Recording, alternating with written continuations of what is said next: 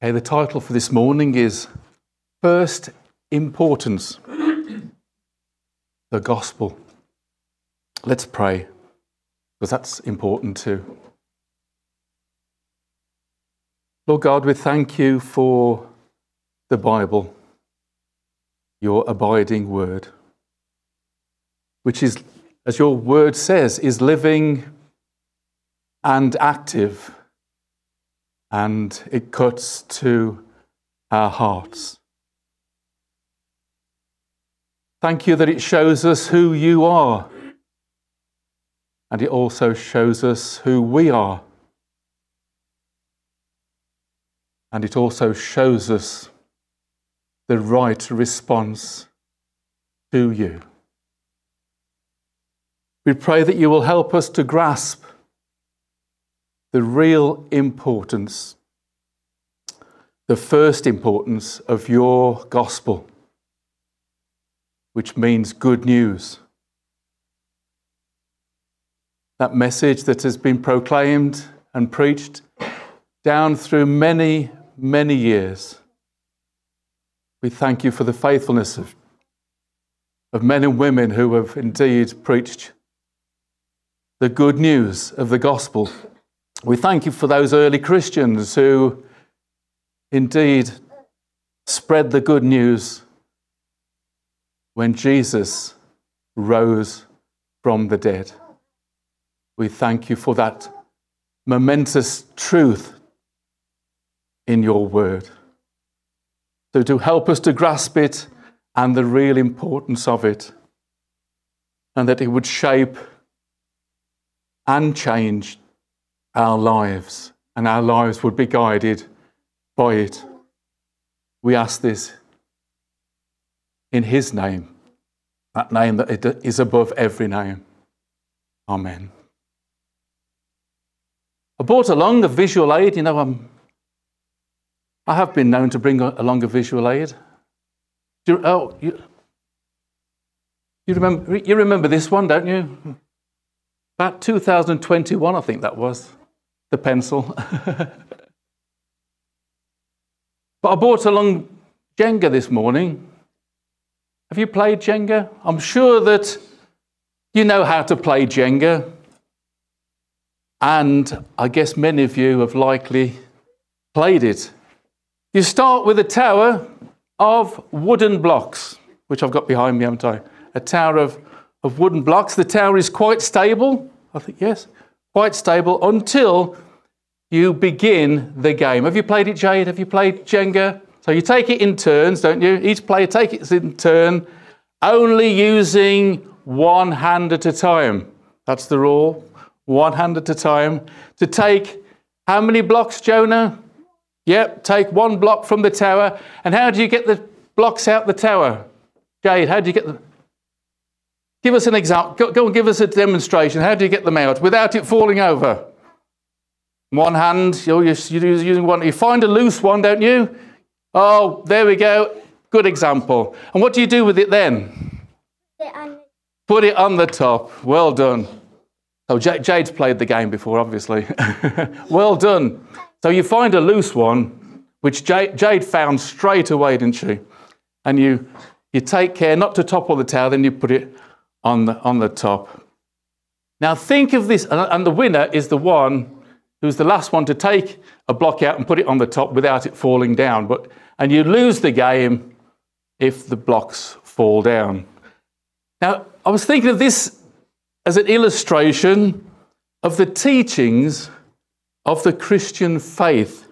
Each block representing a biblical truth, right?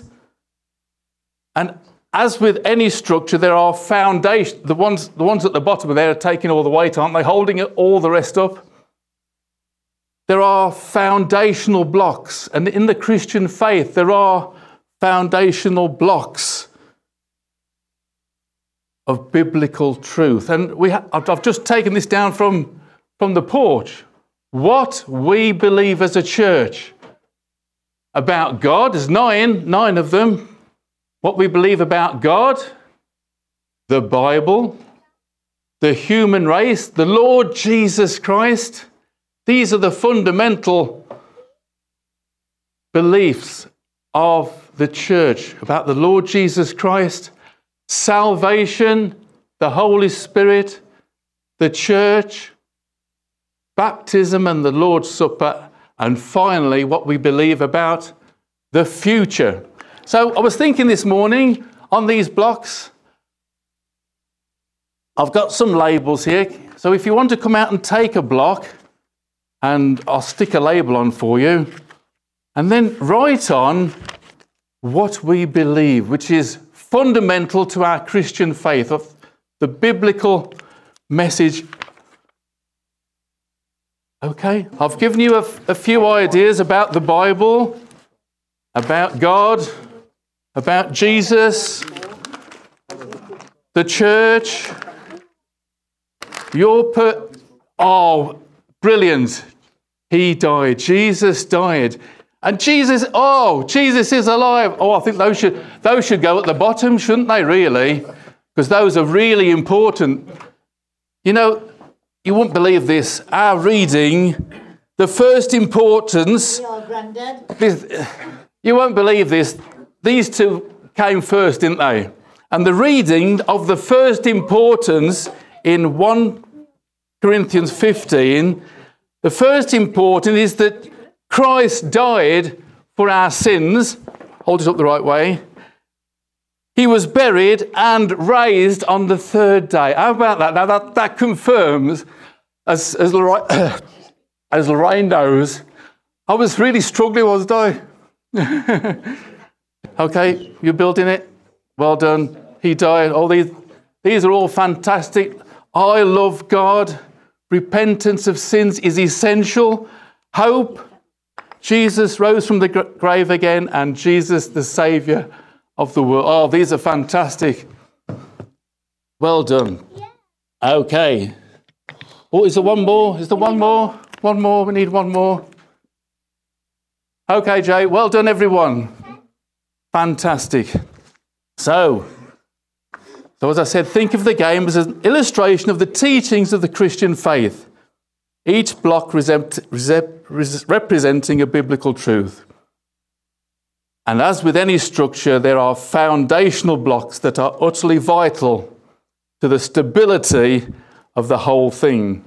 And the beliefs that are core to Christianity, we've got them listed there, the beliefs that are core to Christianity that we're going to look at this morning from 1 Corinthians 15 are the death and burial, resurrection and appearing of the Lord Jesus Christ, including the foundational truth of first importance that Jesus died for our sins. These are fundamental to our faith. Are they fundamental to your faith? This is the foundation that the church is built on. Is your life built on a sure foundation, the solid rock, who is Jesus? So let's read 1 Corinthians chapter 15, verses 1 to 11. I'm reading from the NIV translation. Okay, here we go. Now, brothers and sisters, I want to remind you of the gospel. And that's what I want to do this morning as well. I want to remind you, like Paul is reminding the Christians at Corinth, I want to remind you of the gospel I preached to you, which you received. Have you received it? And on which you have taken your stand. Are you standing firm on the gospel this morning? For what I received, I passed on to you as of first importance, that Christ died for our sins according to the Scriptures, that he was buried and he was raised on the third day according to the Scriptures. But Christ has indeed been... Oh, I've lost... Oh, shall I... was that right? That he was buried, that he was raised on the third day according to the Scriptures. and that he appeared to Cephas, and then to the 12.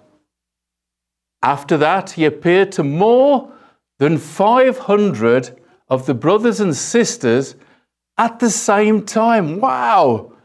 Most of whom are still living, because this was written probably about 20 years by Paul after.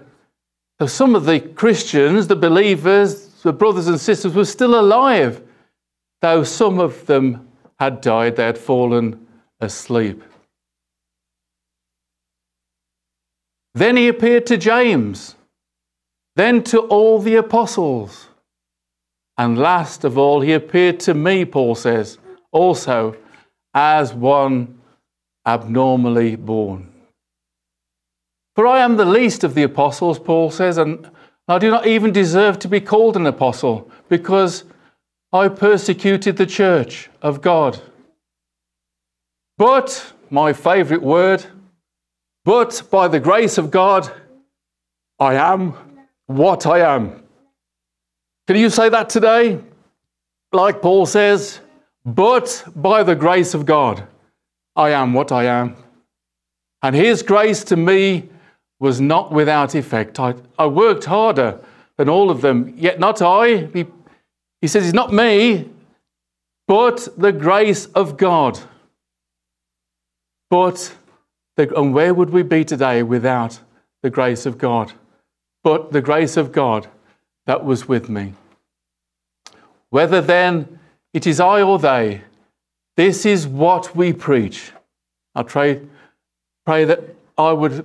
Obviously, I'm not a preacher, but I'll do my best at speaking this morning. And sometimes it's not good enough. And this is what you believe. We preach, and this is what is that what you've done? Have you believed? Is it what? Could we change that to what I believe? Is it what you believe? Have you put your faith and trust in the finished work of our Lord Jesus Christ? Wow. We read there, didn't we? The one that stood out to me when I said wow, and in my notes I wrote down wow. Jesus appeared to more than 500 Christians at one time. Imagine you didn't make it to church one Sunday morning. And on that morning, Ruth announced that William and Kate, the Prince and Princess of Wales, were visiting the Manor House pantry a week on Thursday. Wow. Then during the following week, you bumped into someone who had been to church that morning and heard the announcement and said to you, missed you on Sunday. You'll never guess who is visiting the Manor House pantry a week on Thursday. William and Kate are. You would say, you would no, I don't believe it. You probably say, are you sure? Are you sure? Has Ruth been drinking too much Pepsi Max? Are you sure? Are you sure she's got? You'd say that, wouldn't you? But if they said you can phone or text 409. Oh, Lord, to have 499 people here. Wow, we wouldn't have. We'd have to definitely build. We'd have to definitely have a bigger church. If they said to you can phone or text 499 more who were there and said the same, you would believe them then, wouldn't you? You would believe that William and Kate were coming to the Manor House. So these are historical truths, aren't they? And that one really amazed me. That the bodily resurrection of the Lord Jesus Christ it really happened. Jesus came alive again.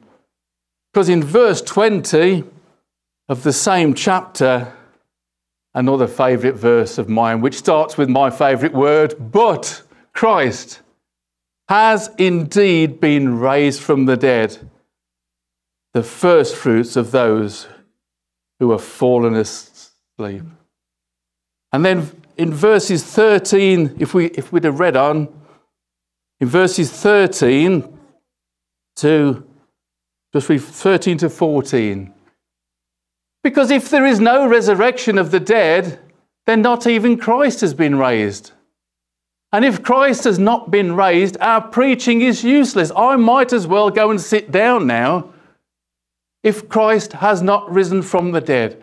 Our preaching is useless, and so is your faith. This is the fundamental belief that Jesus raised from the dead. Okay. Without the resurrection of Jesus Christ, a fundamental truth of the gospel message, everything, what does it do? Without that, everything collapses, doesn't it? Everything collapses without that. The gospel message really matters in verse 2. By this gospel, you are saved. That's why it really matters. This gospel message, you are saved by this gospel in verse 2. And if you hold firmly, trust that our church will continue to hold firmly. And our church is made up of believers here. You and me. We've got to hold firmly to this good news. Otherwise, you would have believed in vain, Paul says. Our church, Bethel Church, Blackheath, needs to hold firmly to the foundational, most important truths of the gospel. Verse 3, that of first importance. It's most important. Number one, that Christ died for our sins. That one should be right at the bottom, because Paul says it's first importance. That Christ died for our sins according to the Scriptures. Wow. Why did Christ die? For our sins. Mine and yours. Personal. Have you put your personal faith and trust in that Jesus died for my sins? Can you say that this morning? Because death and sin are coupled in the Bible. At the beginning of the Bible, in Genesis chapter 2, I think it is, God warns Adam, on the day that you eat of the tree of what? Of knowledge of good and evil, you will surely die. Also we read, the soul that sins, it shall die. And we also read in Romans, the wages of sin is death. The just consequence of our sin is death. All right? Just thought about, yes, that was Friday, wasn't it? Went to our auntie's wake. At a private cremation. 90, was he not 91 or 92, wasn't she? Auntie Hazel, my auntie. It brings it home to you then, doesn't it? It's the most... I was talking to Steve, my cousin's husband. I said to him, it's the most certain thing in life. And he said, you're right, Simon. Well, you're right, it's the most certain thing. And we need to be ready. We need to know where we're going. And we need to make sure that this gospel message means everything to us.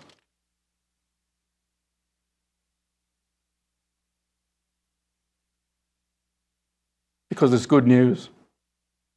That's the bad news about death eternal separation from God if you do not believe. But there's good news. The gospel, which I'm bringing to you this morning, that Christ died for our sins, first importance. Jesus took our place. He's paid the debt. He's borne our sin. And to read Isaiah 53, verses 5 and 6. Starts with but. But Jesus was pierced for our transgressions. He was crushed for our iniquities. The punishment that brought us peace was on him. And by his wounds we are healed. Wow. I say Becky was telling testimony about healing of the body, which is so important. And we're blessed to have Becky with us this morning and sharing her testimony. But more important is that we know the gospel for ourselves in our hearts. Has God's word penetrated and cut into your heart? Because every time it does, there's a response. And what has your response been? Because Jesus took our place, he paid our debt, and he bore our sin. What is your response to that? You say, yes, Lord. Thank you so much that you even love me despite all that I am, and that I'm a sinner saved by grace. We read it, didn't we? Grace. So it's so that we can be saved and forgiven. God has accepted the death of Jesus Christ as the once and for all sacrifice for sin. The price of our redemption, salvation, has been paid by Jesus. I'd like Lorraine to pop out now and just read that poem again that she read on Good Friday, wasn't it? I think it was Good Friday, yeah. I think it's worth repeating again. For those of you that weren't here on Good Friday, read this poem, and it was read by the captain of the ship when we were cruising the Caribbean. The same captain that conducted the service when we renewed our wedding vows for our 40th wedding anniversary. And apparently this was his favourite poem, and he read it at the church service on the Sunday morning. I was walking down life's highway a long time ago. One day I saw a sign that said, Heaven's Grocery Store. As I got a little closer, the door came open wide. And when I came to myself, I was standing inside. I saw a host of angels. They were standing everywhere. One handed me a basket and said, My child, shop with care. Everything a Christian needed was in the grocery store, and all you couldn't carry, you could come back the next day for more. First, I got some patience. Love was in the same row. Further down was understanding. You need that everywhere you go. I got a box or two of wisdom, a bag or two of faith. I couldn't miss the Holy Ghost, for it was all over the place. I stopped to get some strength and courage to help me run this race. By then my basket was getting full, but I remembered some grace. I didn't forget salvation, for salvation is free. So I tried to get enough of that to save both you and me. Then I started up to the counter to pay my grocery bill, for I thought I had everything to do my master's will. As I went up the aisle, I saw prayer, and I just had to put that in, for I know when I stepped outside, I would run right into sin. Peace and joy were plentiful. They were on the last shelf. Song and praises were hanging near, so I just helped myself. Then I said to the angel, How much do I owe? He just smiled and said, just take them everywhere you go. Again I said, how much do I really owe? He smiled again and said, my child, Jesus paid your bill a long, long time ago. Thank you, Lorraine. Because Jesus died and rose again, we can rejoice in the fact that we are forgiven by God and have a certain hope of eternal life. That's why it matters. This is why it's of first importance as a church we pass on this good news, whose foundation is the death and resurrection of Jesus Christ. I pray that you who hear the gospel message in church, even this morning again, receive it by faith and believe it. Put your personal trust in this, because there's nothing else that you can depend on. The gospel needs to be central in our church, in our lives, not only on a Sunday morning, but in all the activities that we're involved in.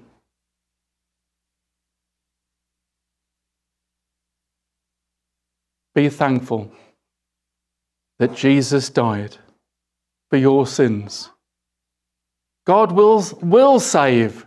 Jesus came to save sinners. That's why he came. And you're one of those. We're all same. We've all fallen short of the glory of God. But all those who come to him in repentance and faith will be saved.